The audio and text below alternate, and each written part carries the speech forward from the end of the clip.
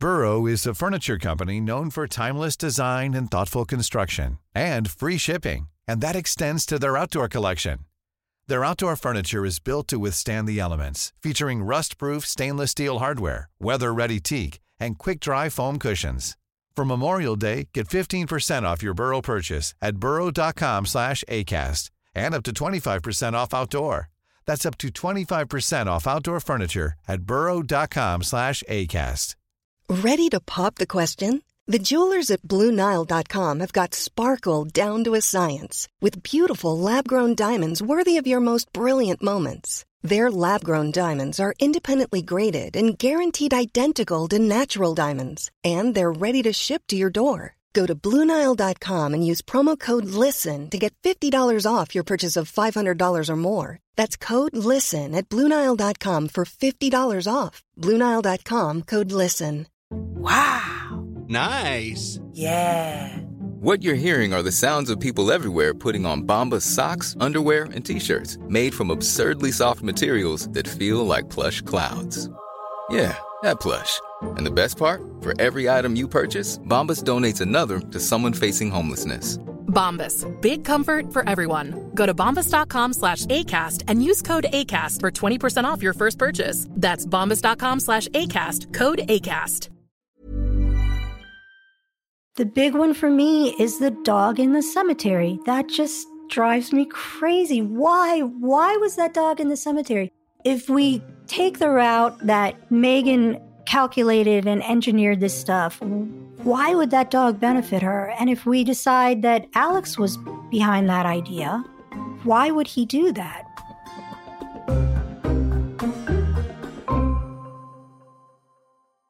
Welcome to Killer Questions with Darren Karp. Today we're talking all about the killing of Alex Stevens and the intense mystery that it is shrouded in. Let's get right into it. On January 4th, 2017, 24-year-old Alex Stevens and his friend Megan Schaefer make their way to a popular scenic overlook in the Appalachian Mountains of Western Maryland. It's there that the two strip naked, surround themselves with candles, with Alex's beloved cat in a cage. According to Megan, Alex was looking to commit suicide and wanted Megan to come with him. The two grabbed hands, jumped from the scenic overlook cliff down a 30-foot drop. Both actually survived this jump and spend the next few hours meandering naked through the forest on this cold, windy, rainy 32-degree night. Eventually, Alex allegedly can't take the pain of the fall anymore and insists on Megan killing him.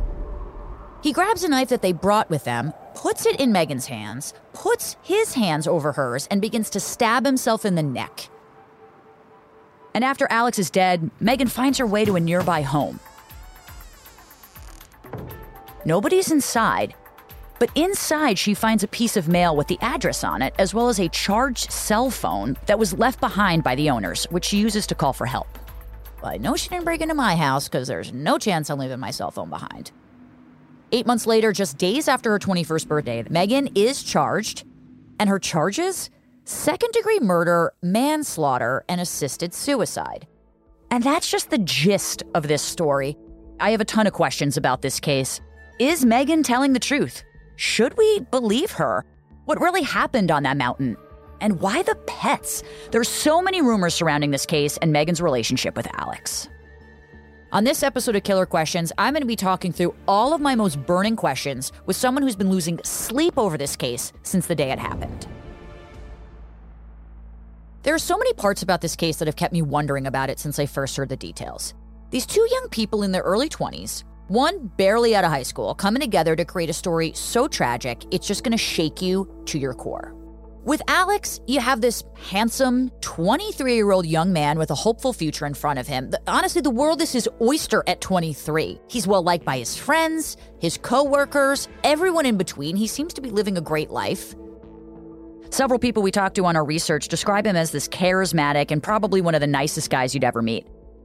But Alex also has a bit of a darker side to him. He is finding his way in life after a failed attempt at the military. His father had just been diagnosed with cancer, horrible things. And all reports indicate that he and his father never really, truly got along to begin with. So in 2016, Alex starts working at the local Ruby Tuesdays restaurant in town. This is where he meets a young woman by the name of Megan Schaefer. By all accounts, Megan is described by her friends as compassionate and a hard-working 20-year-old. Though oftentimes people refer to Megan as Alex's girlfriend, she would later clearly state for the record that they were never technically in a relationship.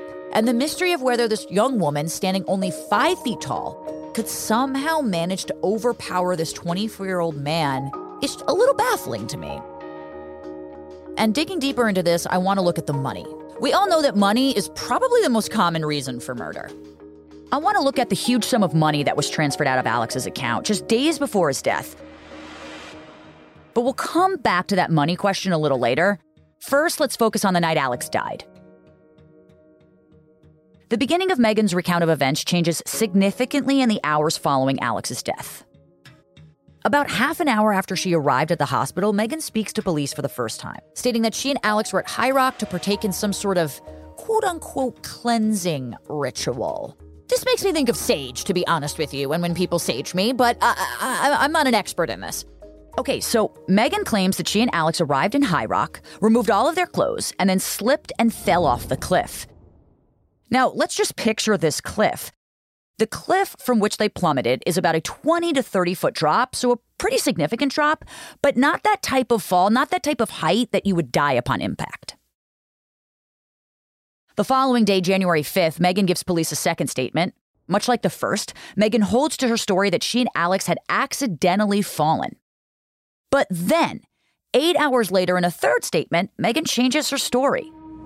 This time, she says that Alex pulled her down over the cliff. Megan's claim is that both she and Alex were obviously injured from the fall, but neither died.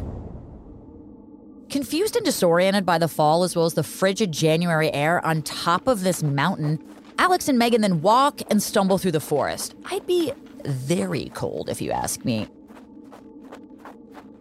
Eventually, Alex and Megan find themselves near a drainage ditch at the bottom of the mountain. Megan claims at this point that Alex decides he can't go on any longer with the pain from his fall. She claims that this is the point where Alex wants to die. According to Megan, Alex takes the knife they brought with them, puts it in Megan's hands, and begins to stab himself in the throat. Megan claims that she held the knife while Alex covered her hands and cut his own throat before falling face first into the water where he died.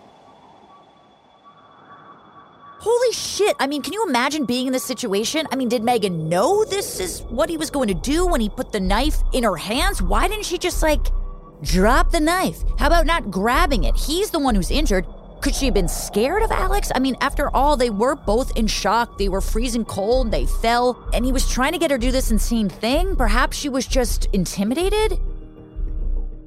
We do know that Megan first claimed Alex had cut his own throat and didn't admit to assisting with his death until the medical examiner later stated the cuts on his neck had to have been made by another person. And as far as we know, Alex never abused Megan or did anything bad to her before this horrific incident. Maybe she just wanted it to be over and thought his injuries were bad enough that he was going to die anyway, so she just gave in. Maybe this was her way of being a good person to make sure he wasn't suffering. From this scene, Megan, who is still naked and has been walking barefoot through the woods for hours with Alex, manages to find a house to seek help. It's now approximately 7 a.m. on the morning of January 4th. It's early, people. Megan enters a nearby house less than a mile from where Alex's body has been left. 911, what's the address of your emergency? When first responders arrive, Megan is naked under a blanket and hypothermic.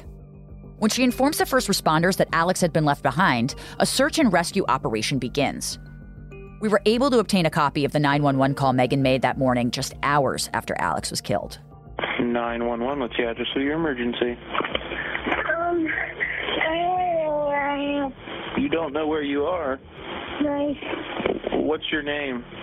Megan Schaefer. Megan, okay. What's wrong? What's going on, Megan? I'm in the woods. You're in the woods? Are you the one that was lost? I don't know. I was in the woods and I found this house. You found a house? And now I'm in a home. Okay. Okay, hold on. I think I found some mail. Okay, where were you at? Where did you get lost at? I'm in Garrett County. Okay, were you lost all night? Yeah. Were you down in the state park? Yeah. Okay, hold on. We're going to get some people out there to you, okay? We're under the house.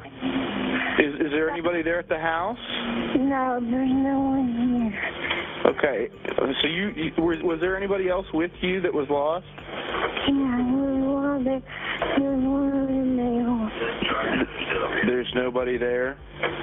There was one other male. Okay, are you hurt or injured? Do you need an ambulance? I need an ambulance. Okay, where's the other person that was with you? They're still in the woods. Oh, we're out in the woods, do you know? I don't believe you. Okay, just stay on the phone with me. Eventually, Alex's body is found in the same condition Megan seems to have left it. He was naked, laying face down in the water, and his throat slashed severely. Now, these weren't defensive-type wounds. The medical examiner later stated that Alex's throat had at least 7 distinct saw marks through it. Someone clearly wanted Alex dead. Wow, right? I mean, there's just so much to unpack here for sure. Listeners, say hi to this episode's expert guest, Teresa McMinn. Teresa is a journalist at the Cumberland Times-News, the local newspaper that reported on the story. Welcome to the show, Teresa. It's incredible to have you here to chat about this just purely insane case. Teresa, tell me, how did you first hear about this case? How did you first get involved? What drew you to it? From the first day that I got word of it, what really drew me to the case initially was the secrecy. So for several months, police wouldn't identify the female. They also wouldn't say that she was a victim, which was kind of odd. You know, it's usually one or the other. Instead, they just provided enough information to sort of provoke more questions. And sitting there going through the files and just reading the details in these files, and the files were so informal. They're like, we were the first ones to touch these files. And there were loose receipts, originals. It was just bizarre reading the details and trying to piece together what had been happening throughout this entire case. So all of that just made me want to know more. How heavily involved were you on the reporting of this case? I lived this case. It was a case I was involved with from the time I woke up until the time I went to sleep. And as you said, I did lose sleep over it for sure. Well, Teresa, thank you for joining. Let's get right into one of the most interesting parts of this case for me. One of the other intriguing details to me is regarding Megan gaining access, easy access to this perfectly placed house. Megan is able to find her way to a nearby house, one of the only houses for miles. And not only that, she is able to gain access to this house. Hang on, is Megan just kind of breaking into this random house? Do we know anything about this house? Was this just an abandoned house? Did she have a connection to it? What do you know about this? The circumstances involving that house have always bothered me. Police reports indicated she entered it. It was unoccupied. She found the cell phone. She called 911, which, okay, granted, you can dial 911 without a passcode. But when you look at the details that led to that point, unless she knew in advance where she was going, it's pretty remarkable she not only found, but got inside that house. And Garrett County has to be one of the coldest, weirdest weather places I've ever been. Cold is an entirely different feel up there. Plus, she was naked and she was injured. And she reportedly walked through very thick woods, briars, rocks, then finds the house and it's empty. Yet she gets inside. She has her head together enough. After all of that, she has her head together enough to miraculously find this phone and get an address. It's for sure hard to believe. And that said, I've never heard anything to suggest that she knew the owners of the house. I mean, I was born in the 80s. I am in my mid-30s. And one of the things we always say when we leave is phone, wallet, keys. I mean, phone is the main ingredient of what we hold into our pockets here. So even if she was able to break into this house, finding this perfectly charged cell phone seems to be too perfect to possibly be true.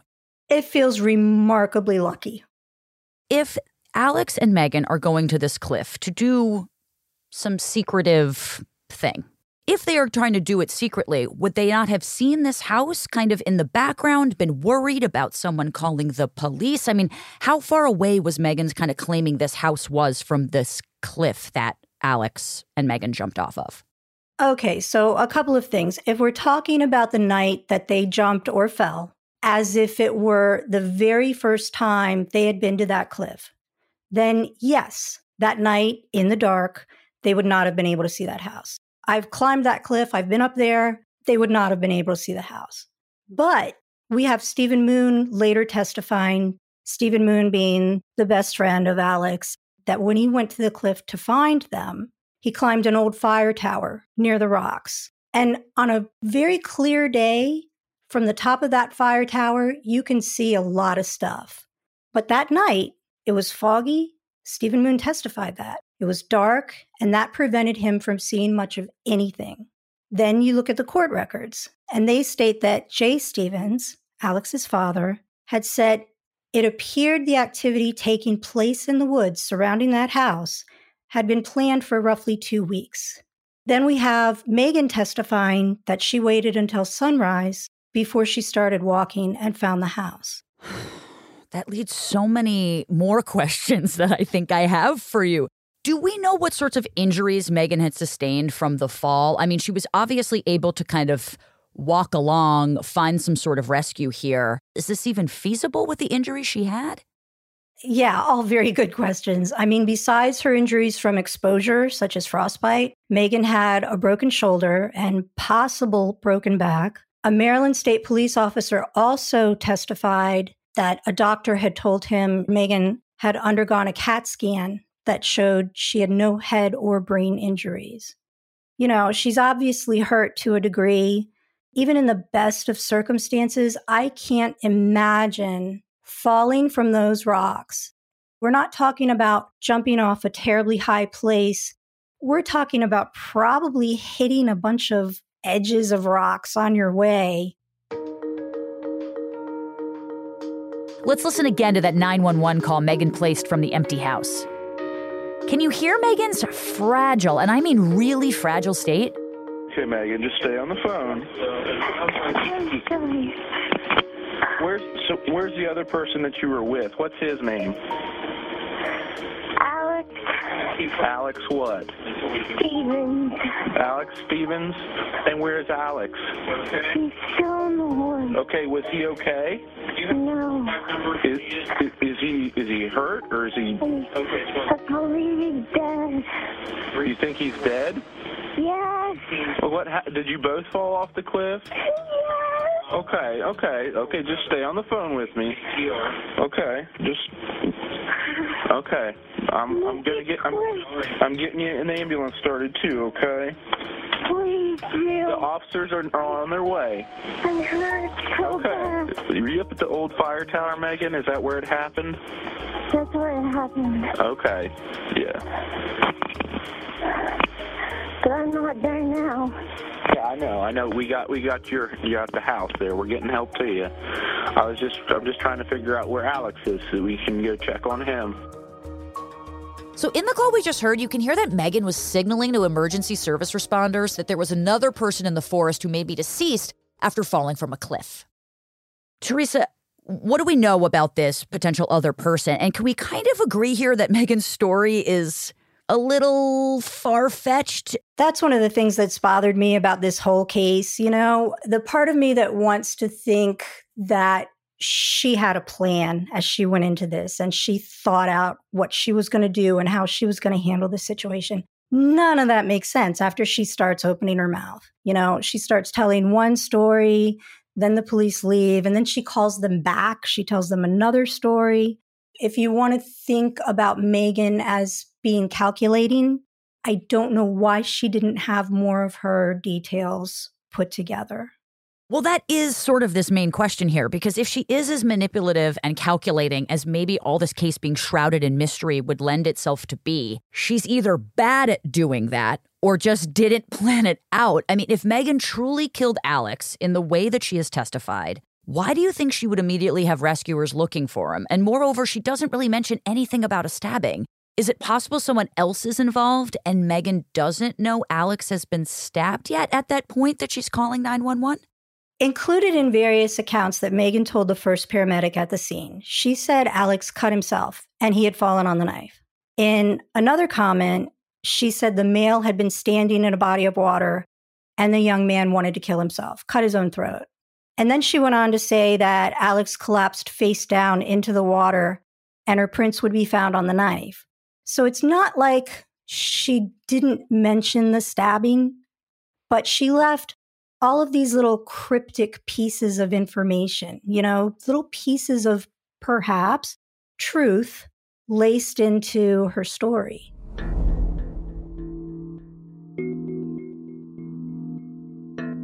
If there's one thing I know as a true crime vet at this stage of my life, it's following the money, people. The money always says the truth. And this leads us to one of the most fascinating details of this case for me about the days leading up to Alex's death. That was such a pressing question for me for such a long time. I didn't understand why this case wasn't more about the money. It seemed like such a clear motive to me, right? Now, Alex is a 24-year-old from a small town nestled in the Appalachian Mountains, and he had $188,000 sitting in an investment account. This is impressive at any stage, let alone a 24-year-old guy having this. When police arrived at Alex's apartment after finding him murdered, they find documents sitting on his dining table indicating that the money had already been transferred to someone else. Included on the documents was Megan Schaefer's personal information, indicating that Alex was transferring the entirety of the $188,000 over to her. That's a nice lump sum of money. And later reporting by the Times News in Cumberland, Maryland, revealed that Alex had actually transferred the money to Megan a week prior on December 28th and then closed the account. Now, that would lead one to assume that this decision was not a spur-of-the-moment one, but a planned action. At least it seemed like that. I mean, it seems like a big decision, taking all of your entirety of your savings and just, doing it in one fell swoop to someone else. It's kind of odd that Alex would jump through the logistical hoops of just transferring this large amount of money, which is no easy feat, into Megan's name, knowing that he had this suicide pact planned for the two of them. Do we know for sure, Teresa, that Alex was the one who transferred the money to Megan? No, we don't know that for sure. And it's unclear whether Alex personally transferred that $188,000 to an account and named Megan as beneficiary, or if the transaction occurred online. Megan's lawyer argued, and this is a quote, "There's a hell of a lot easier ways," end quote, for someone to get money than ending up at the bottom of a cliff naked in the winter. We also have Jay Stevens at one point telling me that, quote, "we actually know very little about how that transpired." And that was about the money transfer. Because that is all personal and confidential information, it's not records that we're privy to.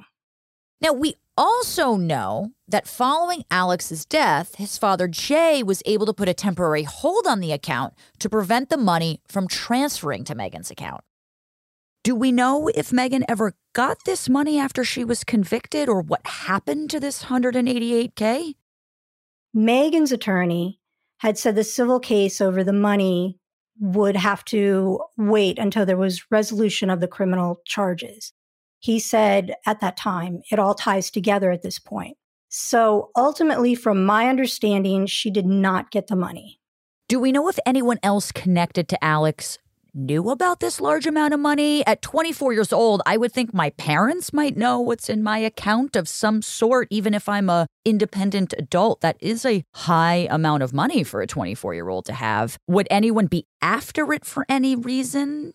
His dad told me that the money came from his dad's sister, who had never had children of her own. She loved her nephew and wanted to leave him a sizable amount of money. She gave him the seed money that he started growing and investing.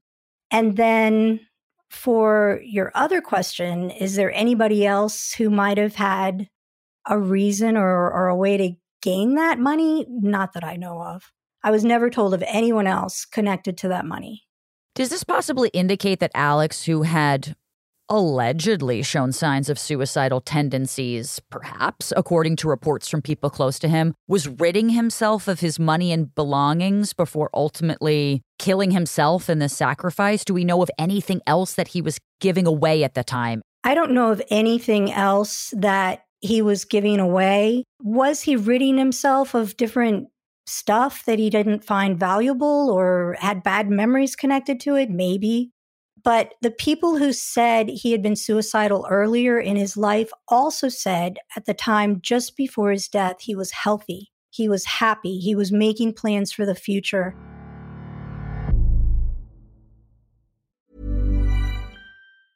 Normally, being a little extra can be a bit much. But when it comes to healthcare, it pays to be extra.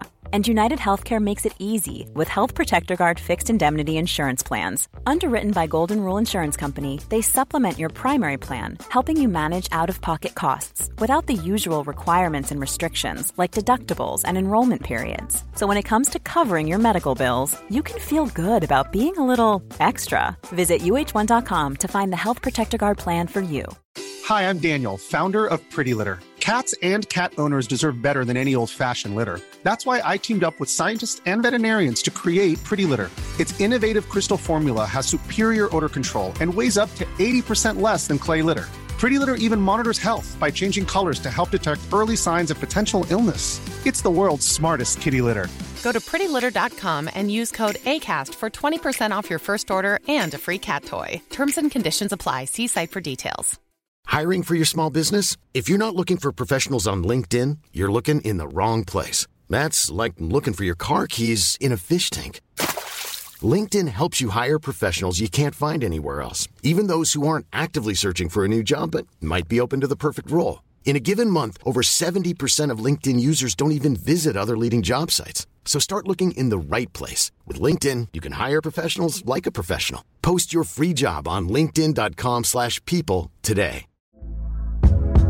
Hey there, it's Michelle Norris. I'm host of a podcast called Your Mama's Kitchen. When I travel, I'm usually looking for a way to find a taste of home when I'm not at home. And one of the things I love to do when I am at home is entertain. And Airbnb allows me to do that. When I was in California recently, I rented a house that had a great kitchen. And when we were sitting around the table, we were all thinking, we're in someone else's house. Someone could be in all of our homes as well. If you have a home, but you're not always at home, you have an Airbnb. Your home might be worth more than you think. Find out how much at airbnb.com/host.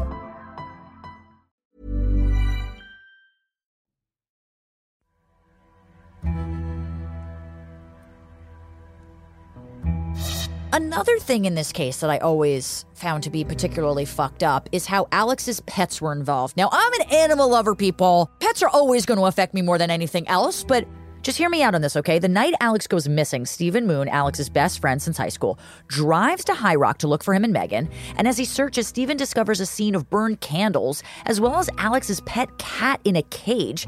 The candles he finds had been lit, but are now extinguished. And the biggest and weirdest mystery regarding his pets is his dog. Alex's grandmother reported that he had showed up at his parents' home earlier in the day and took the dog with him, but the dog wasn't found at High Rock. It was found in its cage, located in a cemetery 10 miles from High Rock in Frostburg, Maryland, which is not far from Alex's apartment and his parents' home. And the cemetery is known by Alex's friends as a place where he would describe as peaceful and relaxing. And according to people close to him, Alex often frequented this cemetery when he wanted to calm his mind and relax. I know it seems a little odd to think of cemeteries as relaxing, but if you've ever walked around one, there is some sort of peace that you do feel. The dog was found by some random passersby, and it's not clear how long after the incident this dog was found, but certainly the circumstances of how the dog was found was determined.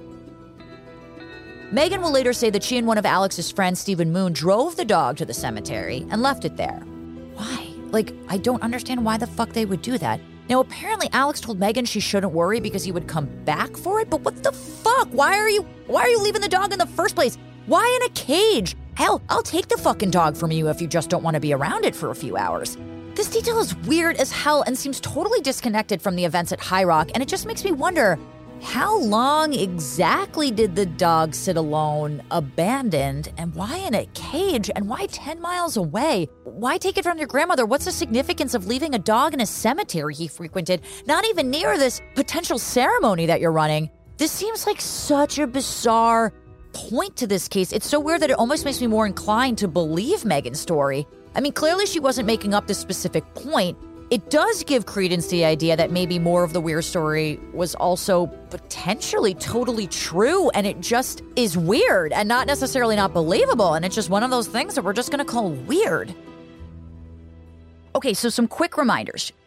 January 4th, 2017, Alex Stevens is found dead, stabbed multiple times in the neck. His friend Megan Schaefer is the only person alive who knows how this happened. She says she didn't kill him. Should we believe her? Let me tell you what else I found out, starting with the moments before Alex's horrific death. We actually know a lot of details that happened before Megan and Alex ever got to High Rock based on police reports. Friends and family reported seeing a change in Alex in the reports leading up to his death. Alex had seemingly suddenly kind of become interested in drugs. Not unlike a lot of young 20-year-olds, or a lot of adults in general, but certainly young 20-year-olds. A subreddit that Alex frequented shows him waxing about certain types of drug tips and life experiences that seem far-fetched to the average person. And another thing we know for sure is that Alex and his father were not getting along. Alex's dad, who has unfortunately recently passed away, was diagnosed with cancer, and Alex was just not handling the news well. He had a lot going on in his personal life, to say the least. Honestly, any type of relationship with your parents is going to be complicated, and it's going to affect you, let alone one that's dying on his deathbed. It's probably more fraught with emotional turmoil. And many people close to Alex, including his best friend Stephen Moon and his parents Jay and Janet Stevens, also had reportedly heard Alex mentioning suicidal tendencies. Now, Megan will later claim that this entire day was meant to be a ridding of his belongings, culminating in a suicide at High Rock. Again, joining me is Cumberland Times journalist Teresa McMinn. Now, Teresa, we do know that one theory about motive that makes this case particularly interesting to me is the idea of a suicide pact between Alex and Megan. Could you tell us a little bit about that suicide pact that they allegedly had? Yeah, the suicide pact bothers me too. I don't recall any of Megan's statements to police or during testimony that indicated she was suicidal, ever. Additionally, court records indicated that while she denied killing Alex, she also said she had no intentions to hurt herself. I just don't buy the suicide pact. There's just a lot about Megan's claim that Alex wanted to make a suicide pact with her that struck me, and it struck me as odd. Now, for one thing, if she's now asserting that the two of them went up to High Rock to kill themselves, why didn't she do it? If she was having second thoughts, why did she kill him instead of trying to stop him? What was her logic there? Why is only one of them surviving? Is there a world, though, for me, where this is just two kids who are just really into the idea of satanic rituals and maybe don't understand the consequences of what could happen? What if Alex was kind of into the idea of being sacrificed and paid Megan to kill him? I mean, even though it's obviously illegal to do that, if he asked her to do it, and he even paid her to do it, maybe giving consent is really the entirety of this case, and it's just one of those things that we're judging, but it really is a consensual act. Another question that keeps me curious about this case is regarding her charges. Megan is charged with both second-degree manslaughter and assisted suicide initially. Did the jury rule on both charges, or was assisted suicide dropped at one point, Teresa? So she was charged with second-degree murder, manslaughter, and assisting another to commit or attempt to commit suicide. According to the Garrett County State's Attorney, Megan had made various statements that provided probable cause and evidence that, depending what the jury believed, could have led to a verdict on any of the three charged crimes. And what they concluded was the second-degree charge, which also carried the heaviest penalty, was established by the evidence. And then we have to take a look at Megan's account of what happened when Alex was killed. Megan claims that after falling, Alex couldn't take the pain from his injuries anymore and wanted to kill himself. Megan claims that he then handed her the knife, put his hands over hers, and used her hands to cut his own throat. However, medical examiners at the trial testified that there's absolutely no way that the wounds found on Alex's throat could have been self-sustained. So that doesn't seem to make much sense. Due to the angle of the knife, it just wasn't happening. According to the state assistant medical examiner, who is the only one who examined the body, that would be impossible and did not happen. So what evidence would the state have to charge her with assisted suicide in the first place? From my understanding, the state based the assisted suicide charge on Megan's statements to police. The Garrett County State's attorney said Megan told various stories of how Alex ended up dead, and she settled on, that was a quote, a claim that he pulled her off the cliff. While she held a knife in his hand, he grabbed it back and cut his own throat. The state assistant medical examiner testified that there was a sawing motion, and she talked of multiple deep slashes to the neck of Alexander Stevens. She said his cause of death was from sharp force injuries in the neck, and the manner of death was homicide. There were no characteristics of a suicidal cutting wound. But then we have Megan's lawyer, who calls a forensic pathologist consultant as an expert witness. This guy agreed with the state assistant medical examiner whose office performed the autopsy on Stevens that the cause of death was from sharp force injuries in the neck. However, he had examined photos of the body, only photos of the body, and autopsy and police reports. And he disagreed with the state examiner on the manner of death. So Megan's expert testified that her statements were indeed consistent with suicide. It just wasn't believable. It just wasn't believable. You had all of this detailed medical evidence by a person who actually examined him, stacked against this one guy who honestly spent the majority of his time testifying on his qualifications. So for 8 months after she walked through the freezing forest at night, having left behind Alex, Megan is living life until a few days after her 21st birthday, when she's charged with second-degree murder, manslaughter, and assisted suicide. Megan pleads not guilty to every single charge, but the details of the trial become increasingly odd as well. At trial, Megan offers an additional detail about the night she didn't seem to indicate in the previous interview with police, which is pretty sussy to me. While being interviewed by her attorney on the stand, Megan claims that she was terrified of Alex. She claimed that she drove with him to pick up the animals, stopped at his apartment, went to High Rock with him because she was scared of what he would do if she didn't. Alex's own father, Jay Stevens, also testifies and gives a passionate and commanding testimony that seems to grip the courtroom. After a 5-day trial, the jury deliberates and Megan Schaefer is convicted of second-degree murder. Weeks later, she's sentenced to 30 years in prison for her conviction. And in the years since Megan was sent to prison, she has attempted to appeal her conviction, and those appeals have been unsuccessful. Megan has not spoken out since her sentence. I've got a couple more killer questions for you, if you don't mind, Teresa. As I kind of look at this entire case as a whole, do you have any idea whether Megan and Stephen Moon have kept in touch? I feel as though they must share such a strange bond over this case, for lack of a better term. Remember, Stephen helped Megan drop the dog in the cemetery earlier that day. Wow, Megan and Stephen Moon. So there is no part of my brain that believes Stephen Moon would ever want to keep in touch with Megan Schaefer. No way. I believe Stephen Moon believes she killed his friend. Did you expect this case to unfold when it first piqued your interest with all the details you had originally known? Did you expect this case to unfold the way that it did?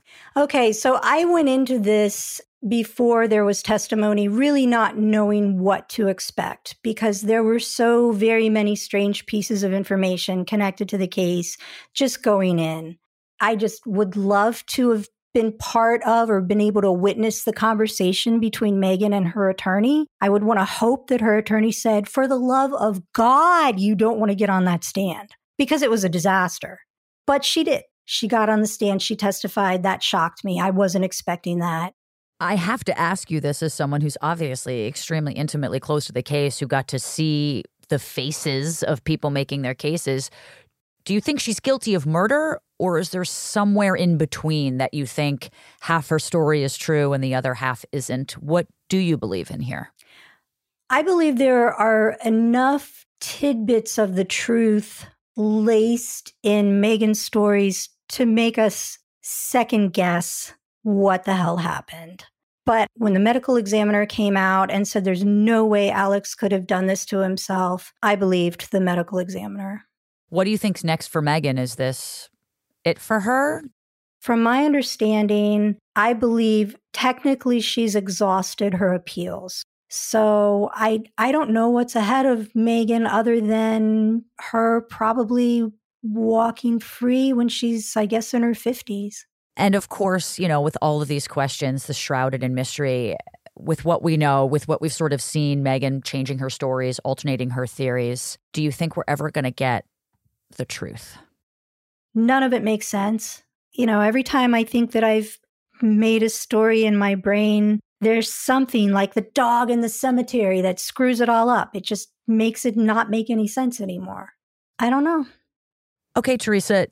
Now, given everything you know, everything you think you know, everything you don't think that you know, what's your best theory for what happened on that cliff? I think, and there are people who are going to call me out on this, I know, but I still feel it. I think somehow Megan is the one who lured Alex up to that cliff. And I wonder if she's the one who got the pets involved. What trips up that whole theory, though, is the dog in the cemetery. There are questions that I ask. There are things that I question. For example, Megan testified she followed Alex to the cliff. There were two different cars. We know that. But did she follow him?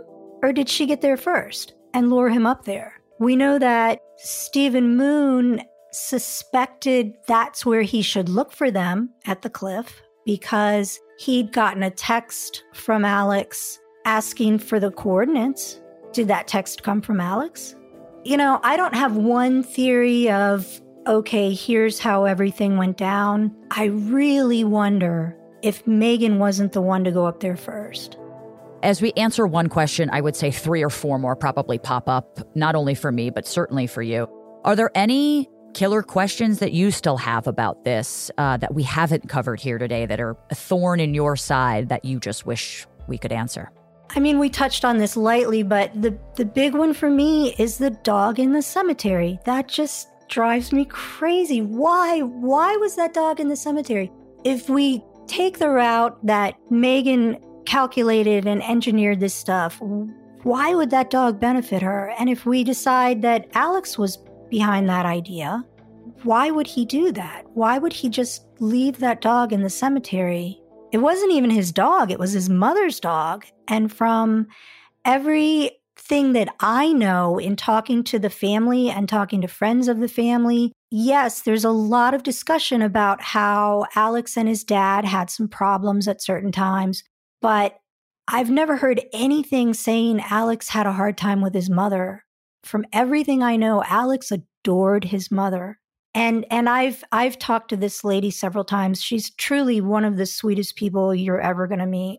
Why would he take her dog and put it in the cemetery? I just don't understand that. I just can't understand that. I can't either. So at least I don't feel as dumb. At least I don't feel dumb if you, being so close to this case, still have that question. And anytime there's animals involved, I get I get more close to the case, of course. Teresa, you are absolutely incredible and wonderful. And I'm sure I can speak for everyone involved in this case. Thank you for your work and your time and your dedication to at least finding the right answers and finding justice. So thank you so much, Teresa. Thank you.